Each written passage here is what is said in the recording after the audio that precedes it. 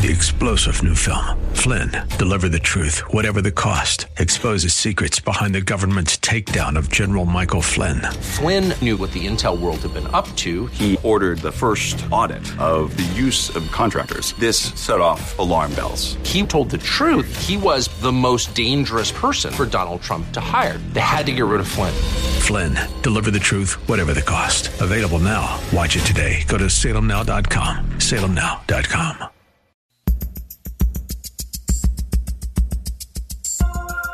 Live from Northern California, it's Lifeline with Craig Roberts. He's the host of Northern California's longest-running conservative talk show. He's a man with a message, a conservative with compassion. He's Lifeline's own Craig Roberts. Thank you, sir, and a pleasant good afternoon to you. It is a Thursday, and as we welcome you to this October 18th edition of Lifeline, once again, great to have you with us. We are here Monday through Friday from 5 until 7 p.m., addressing issues that impact your life, your world, and your Christian walk. Well, we'll do more of the same on today's program. I want to mention at the outset, by the way, for listeners in the San Francisco area, I'm going to be speaking at the Businessmen's Fellowship Banquet coming up this Saturday. That's Saturday, October the 20th at 6 o'clock at Chinatown Restaurant located at 744 Washington Street in the city. And so, hey, if you're in town looking for a good dinner, want to have a little bit of solid Christian fellowship, then we invite you to come on down, join us, be a part of the event. I'm going to have an opportunity to share my testimony and a bit about what the Lord has done in my life. So here's an opportunity for either some solid fellowship and or an opportunity for you to invite a friend that perhaps doesn't know the Lord. So that'll be Saturday, October the 20th at 6 p.m. at the Businessmen's Fellowship Banquet in San Francisco. And I realize I have in front of me every detail except a website or a telephone number. So I guess you can Google it and get more information or give us a call here at the station at area code 510-713-1100, and we'll get that into your hands. Well, tonight in studio, a very special guest, certainly no stranger to the KFAX microphones down through the years. We had an opportunity to first meet back, oh my goodness, more than 20 years ago during the Nation of Islam's Million Man March. And at the time, I was desirous to find somebody who was an expert in the Nation of Islam and could speak to the apologetics of this from a uniquely Christian perspective. And lo and behold, a mutual acquaintance, Hank Hanegraaff, said, you know, I've got a guy right up in the San Francisco Bay Area that I think you're going to like. Well, not only came to like him, but came to consider him to be a dear brother in the Lord and a friend for many, many years, going on 2.5 decades now, which is difficult because when you meet him, he tells people he's only 21. But at any rate, that's for a whole different program. We'll drill down that aspect of it on another show. Normally, he is here to talk theology as we welcome Dr. Jerry Buckner to the program. Today, though, a bit of a different show. And Dr. Buckner, first, great to have you on. Listeners, of course, know you from Contending for the Faith, heard every Saturday evening right here on KFAX. But good to pull you in a little bit earlier in the week and kind of get a behind-the-scenes look into some of your life. Thank you, Brother Craig. I appreciate that. It's always an honor and a privilege to be on your program. And I know that you are my brother from another mother, but we have the same Heavenly Father. Amen. And it's always a joy just to fellowship with you and throughout the years. And every time I come into the studio, I just feel doubly blessed by the Holy Spirit. And I know that He's going to always do something dynamic and powerful as we work together to serve the kingdom of God. Amen. And, you know, your ministry is such an important one because if there was ever a day and an age when there was a significant lack of solid Christian apologetics, today is the day and an age. There is probably the highest degree of biblical illiteracy, certainly that I've ever seen, when I hear people misquoting the Bible right and left, misapplying it right and left. And these are not just the folks in the pews. These are not just the people in the pews, but the men in the pulpits are sometimes some of the worst offenders to all of this, demonstrating the fact that a need for solid biblical understanding and a real embracing of what Christian apologetics is all about. And I suppose that therein lies the struggle, the challenge today, and that is to get the average believer to understand this is not like just signing up for a club and you show up on Sundays. When Christ wants a relationship with you, he means he wants you to be fully immersed in the most effective means we have of getting to know him, his character, his personality, his love, and that's God's Word.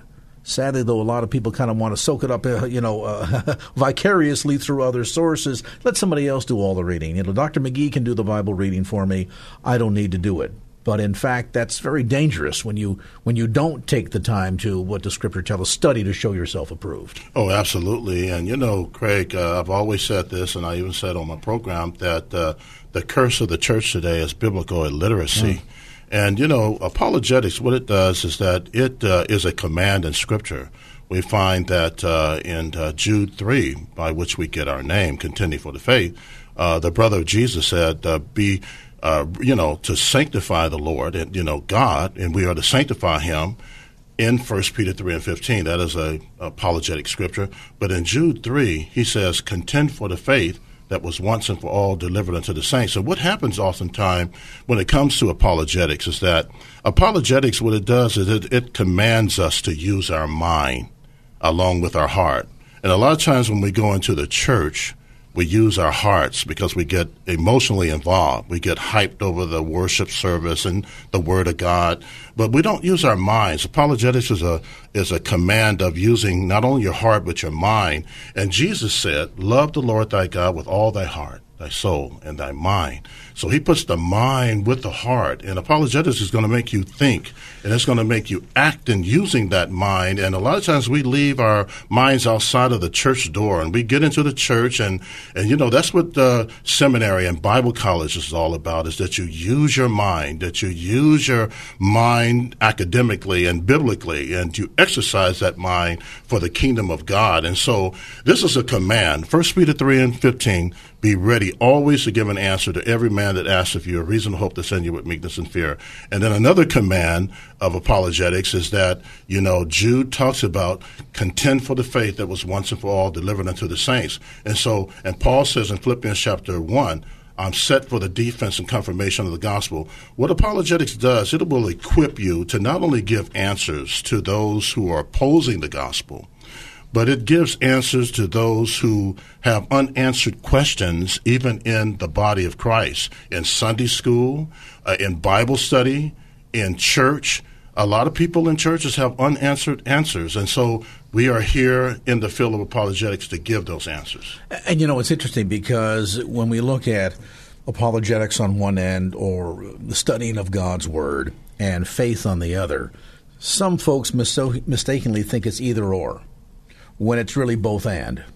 You can have all of the book knowledge possible, but if you don't know how to exercise your faith, it'll be of no effect. Absolutely. The same token, you can have plenty of faith, you can have lots of zeal, but absent knowledge will be floundering about there with diverse sorts of doctrines that are completely antithetical to what Scripture teaches. And suddenly you find this emaciated church that on one hand has book knowledge but no faith, on the other hand has faith but no book knowledge. And then you find the mushy middle from the atheist perspective that says, well, all this Christianity business is all about checking your brains at the door. And sadly, none of that isn't true. That God, in fact, wants us to be connected not just with our hearts and our spirits, but our minds as well. Absolutely. And that's why Jesus said to love the Lord thy God with all your heart, your soul, mind, and your strength. So he's putting all that together, and we see apologetics all into that. And when we look at theology is thinking about God, thinking about God. And apologetics is defending for God. Hermeneutics is interpreting for God. And ministry is ministering for God. And evangelism is telling for God. And Walter Martin one time said this was my mentor. He said, apologetics is the handmaiden of evangelism. If you're going to be an effective evangelist, you're going to have to know the principles of apologetics because they go together like a hand and a glove. And this is an area by which the way we get this into our churches is to get people like Dr. Buckner into your churches to disciple people in this area. The word Christian is mentioned 3 times in the Bible. The word disciple is mentioned 269 times. Yeah. And this is the thing that's lacking in our churches, is that people are not discipled, not only in the area of the essential doctrines, but they haven't been discipled in the area of apologetics. And this goes back, Craig, sad to say, to pastors. It starts in the pulpit. When I go to churches and I start doing seminars on the Trinity, I can do it with pastors, and they don't know it. I can ask them questions about where did we get the word Trinity from? They don't know. Where in the Bible is God called one God? They don't know. And this all goes back to discipleship. When you think about the disciples in the church, the disciples were first discipled by John the Baptist. And a lot of people miss that. They were discipled by John the Baptist, and then when Jesus came along, he gave them a double shot of discipleship. And so they started being discipled by Jesus. And when you put those two discipleship together, they came out of it powerfully. And that's the thing that's lacking in our churches today, is we are lacking in the principles of the discipleship. Therefore, we're ignorant. And that opens up Pandora's box for all the evil in the world to come into the churches. And I think folks need to really understand that this principle of what discipleship is, that studying to show yourself approved, that being prepared enough intellectually and certainly theologically to be able to give an answer for the hope that lies within, is in fact at the core of good, successful discipleship. I mean, otherwise, if Christ's mandate was, go out and make Christians, he could have paraded around town as Christ and his Christians, sounding like, a garage band or something, when in fact it was Jesus and the disciples. And there's an important distinction, as you point out. Christian is mentioned 3 times in Scripture, but the rest throughout is all focusing on being his disciple. Oh, absolutely. When you think about that word discipleship, it falls into the area of teaching. So when you look at Matthew 28, the word teach is put before disciple. Jesus mentioned about teaching and then disciple. A lot of times people will even join the church and they will be baptized and never go through a discipleship class, and they don't even know what it means to be the purpose of being baptized. First, they don't know what it means to be saved because they haven't had classes on what it means to be saved, but they don't know that the principles of who God is. So Jesus put teaching before baptism, but we do the opposite in our churches. And it's interesting, too, I'll say one more thing on this, that Jesus spent most of his time teaching his disciples, and then he spent the other time preaching to sinners.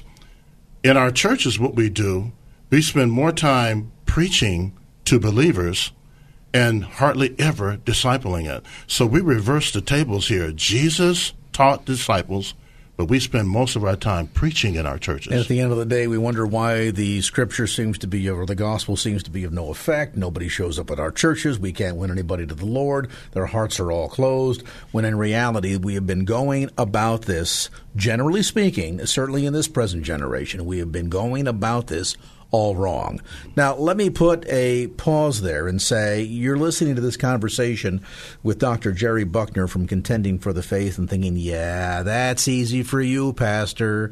After all, you pastor a church, you've got degrees, you're a learned, educated individual, and so your life is easy. You got it all together. You're going to find out a little bit more about Dr. Buckner's story when we come back right after a brief time out. It is the Thursday edition of Lifeline, 18 minutes after the hour, 5 o'clock. We're going to swing over to the KFAX Traffic Center, find out what's going on out there traffic-wise. Michael Bennett, what you say? And now back to Lifeline with Craig Roberts. Thank you, sir. We're back 22 minutes after the hour, 5 o'clock here, the Thursday edition of Lifeline. Very special guest today in studio, and as I mentioned, certainly no stranger to KFAX listeners. He is Dr. Jerry Buckner, host of Contending for the Faith, heard Saturday evenings at 7 p.m. right here on KFAX. We invite you to tune in and check out the program. It's probably one of the best, certainly one of the best Christian apologetic programs on radio today. We've been very, very proud of the ministry opportunity and the partnership with Dr. Buckner down through the years. And I bet you hear, as I suggested before the break, Dr. Buckner, from folks that will say, well, you know, you're a pastor, your family's been raised, bathed in God's Word, your kids all look up to you and worship the ground you walk on because you're this wonderful pastor and an educated man. And do you have to say, I hope? Amen to that. There are the challenges of being a PK. That makes it not always all that it's cracked up to be. And I guess in some respects that attitude of, oh, well, your family pastor must be perfect, bears an additional pressure that most families, most parents don't have to deal with, doesn't it? Yeah, that's very true. We oftentimes think that because a person is a preacher or a person comes from a Christian home, that the kids are always going to be pretty much perfect in their walk with God and that sort of thing. But a lot of times when parents come to me and they say, well, you know what, I'm having problems with my kids, and they have gone astray. They're wayward children. And I said, well, you know what, the first wayward children in the Bible was Adam and Eve. And they find comfort in that because they say, man, that's a very good point because God made two perfect people, and yet they went astray. And it's not always the parents' fault. You know, a lot of times the parents feel guilty and bad, but, you know, we can't point the finger at God. You know, Adam and Eve knew what was right and wrong to do. Well, and as kids, listen, we got out of hand, and, you know, mom or dad would say, you know, go do your homework, go make your bed. Who says? Well, it's an exact quote from what was raised by the serpent in the Garden of Eden. Oh, absolutely. Don't eat of the fruit. Who says? Yes. And see, challenging authority. Yes, and one of the big problems and struggles today, and my son will be able to talk a little bit about some of this later on, but the problem today with parents and children is that there is a battle between parents who want to control. They absolutely want complete control. And then the kids want complete freedom. So the thing is, when you put these two together, there is head-butting, clashes, and conflict. So what we do in the midst of this, we have to bring a balance. And that's the challenge for both sides. How do you build challenge and balance in the midst of these challenges? And how do you surrender? Mm-hmm.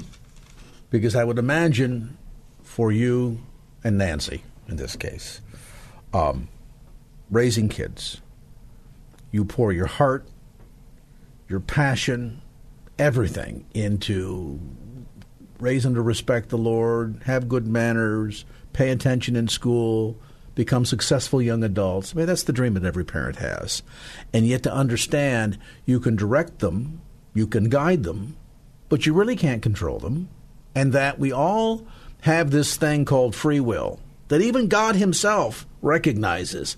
I can't force you, but I can lead you, and I can set up consequences if you make the wrong choices. It's difficult, though, for parents to accept that, isn't it? Oh, it really is, because, again, that's what I was saying, the battle between freedom and control. And what we have to do is look at it from the perspective of what you just said, God. God is not going to force any of us to do his will. God didn't create us to be robots. He created us with volitional choices. That means that we have the freedom to do whatever we want to do. But when we do that, God says there will be consequences for your action. But also if you make the right choices, there will be rewards, and we need to bring that out as well. So, you know, I'm just so blessed to be able to have my son in the studio with us, and he'll share his battles and his struggles, but the joy of all of this in the midst of us bringing flexibility in the midst of the freedom and the control, and all parents need to hear this, is that we do what God called us to do as parents. And we simply plant the seed, water it with prayer, and God will give the increase, because the scriptures is very clear, and I lean on this promise, Isaiah 55. If my word goes forth, it will not return to me void, but it will prosper wherein I send it. It has prospered in our son's life and his journey, and our other kids, even though they've had their issues, God's word was not planted in void. And it must do your heart overwhelmingly good to know that as your son has engaged in his own choices, and sometimes they weren't always good choices, and sometimes he had to suffer the consequences, as we all do, that in the end, he, on his own, independent of any forcefulness by you, perhaps direction, but not forcefulness, that he, on his own, chose God. And I think that's important because at the end of the day, God doesn't have any stepchildren. He doesn't say, well, because Dr. Buckner is such a good believer, all of his children are all going to follow. No, God says everyone has to choose and everyone has to deal with me separately and directly. Absolutely. So there can't be any sort of, well, I'll do this because vicariously it'll all work out. And that must do the heart of a father good when your son makes the right choice. Oh, it really does. And, I can look back on my children. They've had their issues. But, when you look back and you see the fruit comes out of the root, when you plant something with that root, it brings fruit. And it brings fruit in a way that you look back and you say, oh, yeah, now all that we did, my wife and I, Nancy and I, is bringing fruit right now because we dealt with that root. And here's the fruit, the result of that. Has this, and we're going to get a chance to hear from Ben here. Ben's thinking, my dad won't shut up. That's right. Ben, not to worry, we can control the microphone, so just take it away from him.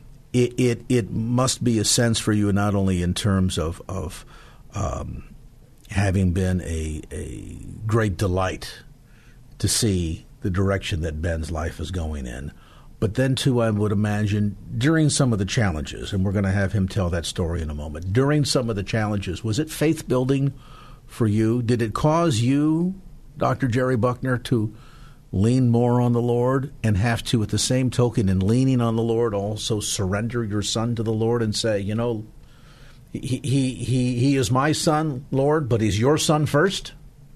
Oh, absolutely. And until you get to that place, Craig, you'll never see the power of God working. And I had to get to that place in saying, you know what, I can't control this situation. Is that a frightening place to be? It really is. It's a very frightening place when you can't control the situation. And I've had my tempting moments to do that, try to control this and control that. But when I let go and let God, that's when God started to do his greatest work. So people hear that and they say, that sounds so trite, Dr. Buckner. Mm-hmm. I've heard folks say that before. It sounds so trite. Mm-hmm. But is it so true in terms of just the enormous step of faith that you have to make? I mean, we got on an airplane. I've never met the guy that's in the cockpit. I didn't build this thing. I understand a little bit of the principle, but I don't know that really if you sat down and said, okay, we're going to take 335 people and stick them into a long aluminum tube with wheels on it and things that stick out to the side and a big propeller up front, and we're going to go up 35,000 feet and take you from one end of the continent to the other. If you just describe it that way, it's, are you out of your mind? Mm-hmm. And yet there's a degree to which we have to let go and say, all right, there are experts here. There are aeronautical experts. There's a trained pilot. There are mechanical engineers and people that designed all of this, and people understand aerodynamics that put the effort behind this. And then I have to, therefore, release some of my fear and trust that they know what they're doing, that eventually the outcome will be a good one, that I will make it from New York to San Francisco safely. Is that a lot like parenting? Oh, very much so. And when you mention the word fear, it really comes in because fear is, well, I wonder what the future is going to be. But you get to the place where you say, the future is in the hands of God. And I have an acronym for fear. F means false, E, evidence, A, appearing, R, to be real. And when you dealing with children, you got to lean on God, but you got to lean on God's word. And Philippians chapter 4 is something that I was leaning on all the time, is when it says, be anxious for nothing, but in all things through prayer and supplication and thanksgiving, make your requests known unto God, and the peace of God that passes all understanding will guard your heart and mind in Christ Jesus. Your heart needs to be guarded, and your mind, because your mind can take you in a lot of places. But when you release it to God and you surrender it to God, then God gives you this overwhelming peace of mind and heart. And he gives you the assurance that everything is going to be all right. And he gives you the assurance that it's going to be all right, not in my timing, but in God's timing. Because they used to say this all in the old black church. He may not be there when you want him, but he's always there on time. And I love that. I love that. And that sense that you may not be in control, but he is always in control. In fact, there has never been a time in history that he has not been in control. And if anybody's ever thought for a moment, God seems to be out of control here, believe me, you are sorely mistaken. Yeah, and when you think about that he's in control, you come behind that with saying everything has a purpose. You see, because I couldn't lean on, when my son was going through some changes, I couldn't lean on my emotions. I couldn't lean on faultiness. I had to lean on faith. And faith told me to trust God's word. And it's interesting, Dr. Buckner, because so often parents will say when they've got a child that's making bad choices, I've got to straighten them out, correct them, discipline them, do whatever I need to do because this is all about them. But the irony is that it isn't all about them because it's also a lot about you. Absolutely. It's about you learning to surrender, to recognize he's got free will. You can't always thumb down and say you're going to do it my way or the highway. And so a lot of this is an exercise in faith and a testing of not just your relationship with your son, but your relationship with God. Am I right? Oh, it really is. And that testing comes to grips with this fact, that Romans 8:28, in the midst of all the testing that you go through, all things work together for good to them that love God, to them that are called according to his purpose. When you look at even your children making not the right choices but the wrong choices, you simply say, God has a purpose in this. It's kind of like the prodigal son. You know, the prodigal son's father, this is a good illustration. The prodigal son's father didn't chase after his son. He allowed him the freedom. That's what we're talking about, right? He allowed him the freedom to go to the pig's pen. And he realized that my son is a sheep, and he's in the pig's pen. He's going to finally wake up. And the scripture said he came to his senses. And so when we lean on God's word, that everything has a purpose, and I leaned on also Genesis 50, when Joseph said to his brothers, what you intend for evil, God will bring good. You just get comfort out of not only surrendering it to God, but simply saying, God has a purpose in this. And when we look back on our own lives, and I was just hearing your testimony earlier, we've all been there and done that. So God has given us all grace, and when we remember our own fate, our own situation, it helps us to show mercy to those in our household and those outside of our household. Isn't that amazing? Because oftentimes in our relationship with the Lord, we are so eager to see children come to Christ or a spouse come to Christ, and we wanted to hurry up, do it yesterday. It's like the guy that sits at the microwave screaming, boil, boil, forgetting the fact that we had our own journey. We went through our own stages of rebellion. We had our own discovery process. We had our own process of surrendering our will to his will and acknowledging and confessing and repenting and eventually coming to reconciliation. Nobody bypassed that process. So we forget, hey, wait a minute. And such were some of you, that while you were yet sinners. Yes. So I think the realization and the comfort that any parent, any individual listening right now that has a concern about a loved one and says, I don't know what's happening here, I feel so out of control, that's not so bad. I have to leave it in God's hands because I don't know what to do, that's probably a good thing. And to learn how to surrender to him if you've provided the guidance, provided the love, and learn to lean not on your own understanding, but to trust him. God says, hey, listen, when I died on the cross, you weren't the only one on my mind. He was on my mind too. And I got it handled. Amen. And if you can begin to understand that it's a unique journey for every one of us. God has no stepchildren. It's all direct relationship. And come to trust that God means what he says, that he's true to his word, if you'll just exercise the faith. We're going to pause on that point. Ben is thinking, we've been in here 40 minutes. I haven't said a word. That's okay, Ben. We got an hour and a half left. He's had his piece for turning his microphone off, so you got the last word. I'm kidding. We'll take a time out to get a look at traffic. When we come back, we're going to meet Benjamin Buckner. But right now, we're going to meet Michael Bennett to get a look at traffic for you right here at 537 from the KFAX Traffic Center. Michael? We're back in studio with Dr. Jerry Buckner. Of course, Dr. Buckner's program, Contending for the Faith, comes your way every Saturday evening at 7 p.m. right here on KFAX. Also joining us today in studio, thought he'd never get a word in edgewise, is his son, Ben. And Ben, welcome. Good to have you with us today. Hey, Craig. Thank you for having me and my father on. Now, we're gonna. I don't know whether we have to take the microphone away. He's as you probably know, you grew up around the man. He loves to talk. He's got a lot to say. Absolutely. But now we want to hear a little bit from you. Yes. Kind of walk us through your story. You're raised as a PK. Yes, a PK. Your dad is not only well-known, well-educated, well-respected. So everybody's thinking, boy, Dr. Buckner's kids, they are just going to be perfect little angels, and they're going to follow in his footsteps. They're going to be little miniature theologians and one day grow up to be doctors and do the same thing. Yep. What was that pressure like as a kid growing up? It was really, as a kid, when I wasn't a teenager, it was actually really helpful in my life. It really, to know the Lord and to get the tools, from not only a preacher, but a theologian, apologist, someone who knows their stuff, knows biblical teaching. It really made me, I felt like I had an advantage over my peers at the time.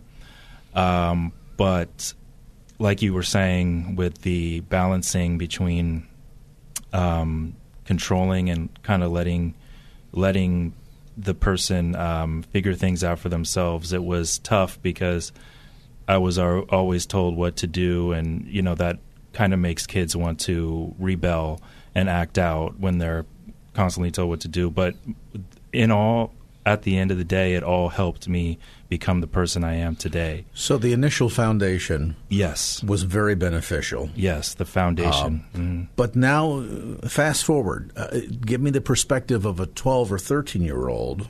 Right. When Dad says, okay, everybody in the car, time to go to church, and your buddies are saying, hey, we're all going to meet at the park to play hoops. Meet us down there. Yes. And you're not feeling sitting and listening to him talk. You can sit at the dinner table and hear him talk all night long. Right.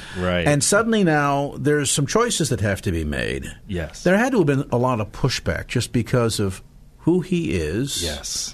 And the environment in which you were raised, where, as you say, things were clear-cut. There was not a lot of guesswork here. Right. And suddenly now you want to make some your own choices because you're becoming your own man. What happened? Yeah, absolutely. There were times that I would want to go to, play at the park on a Sunday instead of, sitting through church and, listening to everything. I loved church growing up, but there were always those days where you wanted to sleep in and, sleep on Sundays because you had to go to school throughout the week. So, the only really day I had to sleep in was like Saturday. So it would have been nice to sleep in some days. But I think growing up with my father, there was always a balance between going to church and church life and doing fun things and doing. He always, took us to movies. We went to Disneyland. So he was really good at balancing church life and social activities too. And I feel like that really made it a lot easier for me. But there were also times where, I wanted to go stay over at a friend's house, and my dad would be like, "Oh, I want to talk to the parents first," and I was like, "But." My friends, they don't need to talk to their parents before they go over to their house. But I realize now that it was just him being protective over me and looking out for my best interests, because anything could happen to me. But at the time, I was, just, rebellious. I didn't want to, I wanted to be able to, I looked at it as embarrassing that he had to call the parents to ask if I could go over to their house. So that's like, an example of something. And then when in my teens, like 12 and up, I started to act out even more and rebel even more because it wasn't just going to church and having a pastor raise me. It was also the environment I grew up in. I was one of the only biracial students, and a lot of my teachers were trying to hold me back, and I had no motivation in school. I wasn't motivated to try, so I never got good grades. 2 points that you make here. Yes. One in terms of the grades.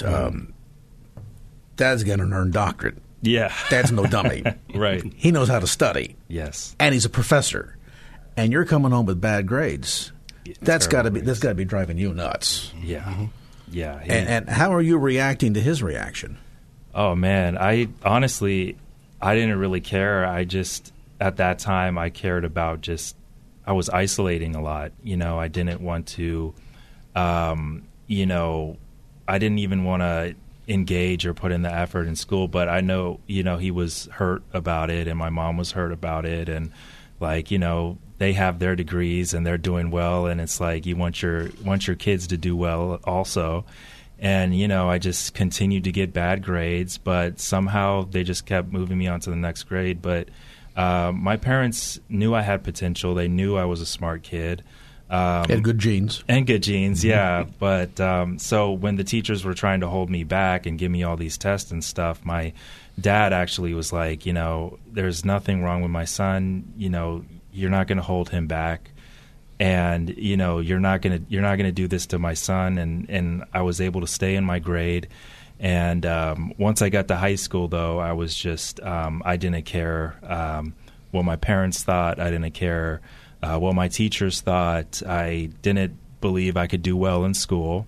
So why bother? So, yeah. You touched on another topic that I want to explore a little bit, and I think it's important for everyone listening. You mentioned about the challenges of being biracial. Right.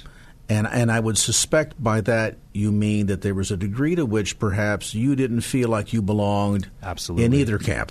Absolutely. Meaning with your African-American friends, you Yes. weren't black enough. I wasn't black enough. And then with your white friends, I was too black. You're too black. Yeah, exactly. And growing up, I was always in grade school referred to as the black kid, even though I was biracial, because there were only white kids where I was growing up. But once we got into high school, there was a little more diversity, and, there was a lot of pressure to be cool, a lot of pressure to fit in. So a lot of my peers that I went to school with, I was always athletic, so I was, playing basketball, and that's kind of how I was able to connect with my peers at the time. But when everyone got into high school, it became more about drug use, going to parties, and what can we do, like peer pressure things to fit in.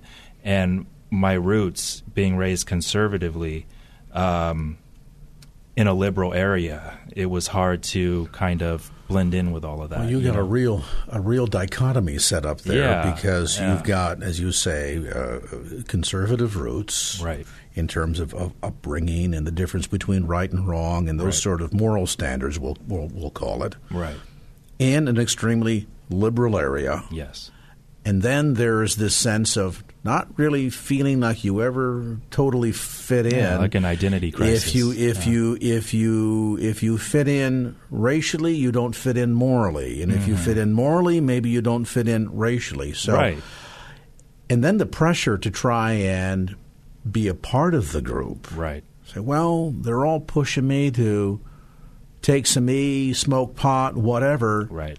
And I don't want to do it, and yet maybe that'll help me be part of the group, that I can get a little sense of belonging. Identity for you was a real challenge at that time. It was a real challenge, and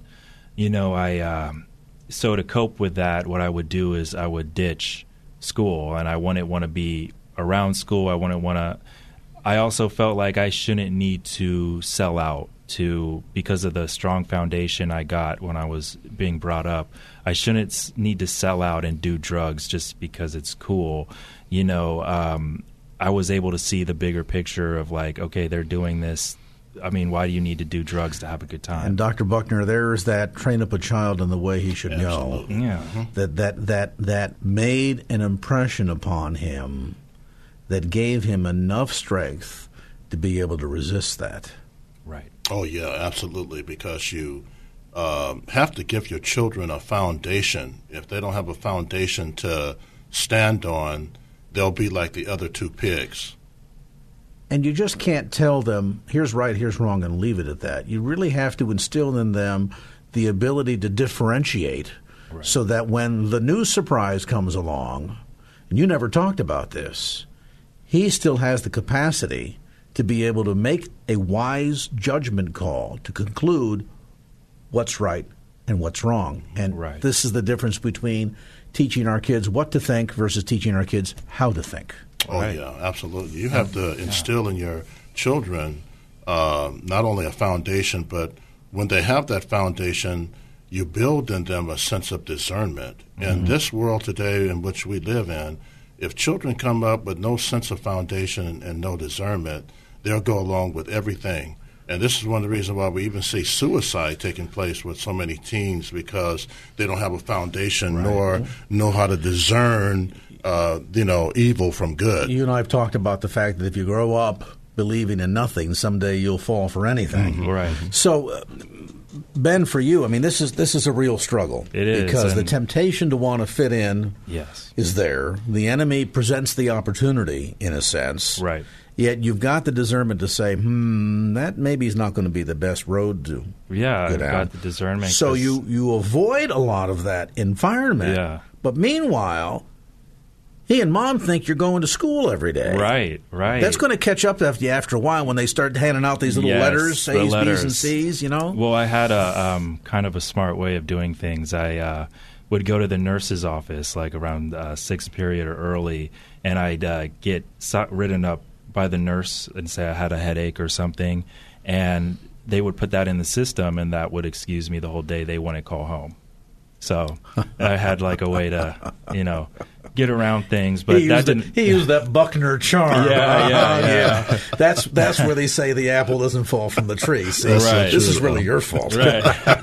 But it didn't work all the time, and eventually the ditching and the stuff, it kind of made me into an outcast because people are looking at you. They realize, something's off about this guy. He's not coming to the parties with us. He's not in this clique. He's not in this group. Let's mess with him. He's an easy target. He's a tall guy. If I can, challenge him to a fight, maybe it'll give me some cool creds or something.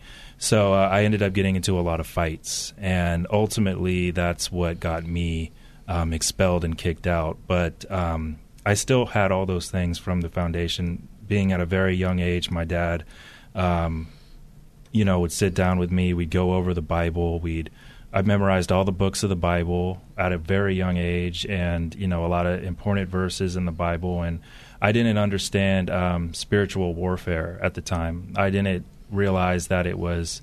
I always knew that because he taught me that, but I had forgotten it, and I wasn't seeing that it was the spirit behind the person at the school, and I was looking at the person as the main problem. So I would have rage towards that person, and we would fight, and it would end brutally. So I kind of lost my path and lost my my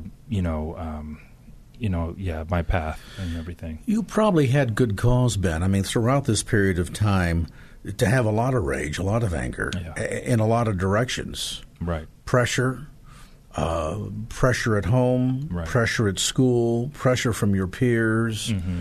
And meanwhile, as you point out, having the sense of not really belonging, not fitting in. Right. You're not perfect enough in terms of your grades to feel comfortable at school. Right. You're not a party guy, so you're not fitting in there. Yeah, there's the biracial issue. Yeah. I mean, all of a sudden now you're walking about, and I guess, Dr. Buckner, this is where young people say, well, they're in the middle of an identity crisis, right? And we adults sometimes don't understand it. Well, here's a classic example of how that sort of identity crisis, quote unquote, can develop, and fortunately, when you came tumbling down, there was a safety net there. There was, yeah, and my parents always had my back through whatever I went through. The same with my sisters, too. No matter what we go through, they've always been there. And it was a blessing to have two parents that were still together because the divorce rate is so high, and I had that moral code. I mean, my dad's never disrespected my mom, and I always knew how to treat a woman based on what my dad did. But I had them to look up to as role models, and they were my safety net to go to the meetings with me at school, to support me in getting into a new high school. When I got kicked out of the other one, I had to go to continuation school, make up a bunch of credits, and they were key instruments in getting me into a new high school. Let me ask your dad, I'm curious, when the phone call comes, we have expelled Ben for fighting, et cetera, what are you thinking at this point? Well, at that point, I was devastated because... Do you have a clue? I mean, you had an idea, I'm sure. Yeah. But did you really understand the depth of just what your son was facing? No, I really didn't have the depth of understanding everything because a lot of things was kept secret from him, and I wasn't aware of a lot of things. And he was working to keep a lot of stuff secret from you, too. That's right.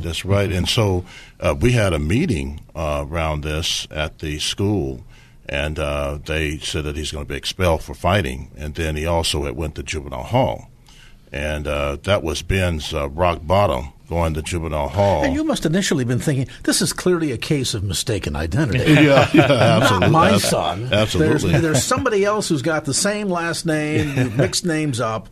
It's not Ben Buckner, it's Ken Buckner, right? Oh, yeah. And at the meeting that we had at the school, this predominantly white school, and my son also, he didn't mention this, that the kids would also call him Oreo.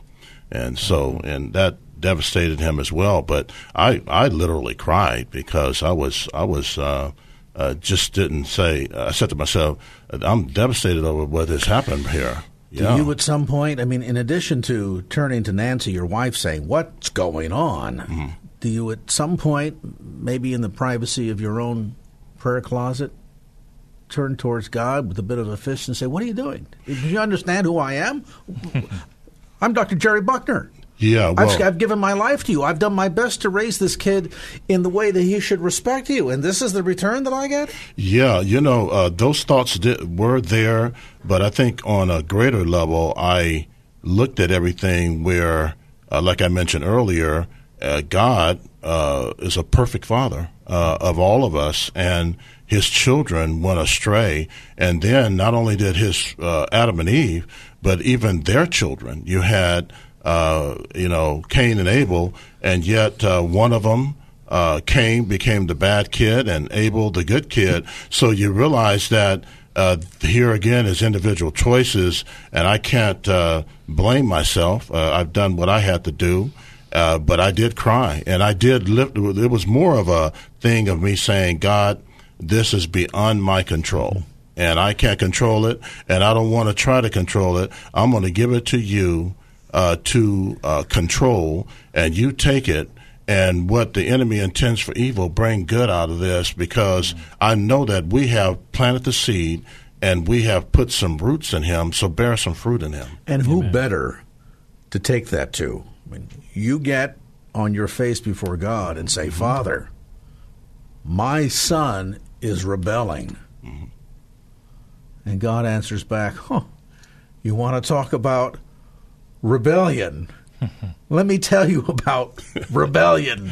That's right. I'm an expert in it. I'm an expert since the Garden of Eden. Since the Garden of Eden. And this is so comforting to every parent out there listening right now. And God had to be hurt by what Adam and Eve did, and he had to continue to be hurt by the children of Israel, how they continued to hurt him and serve other pagan gods, and God over and over and over, his children, from Genesis to Revelation, even in the last days, there will be people turning away.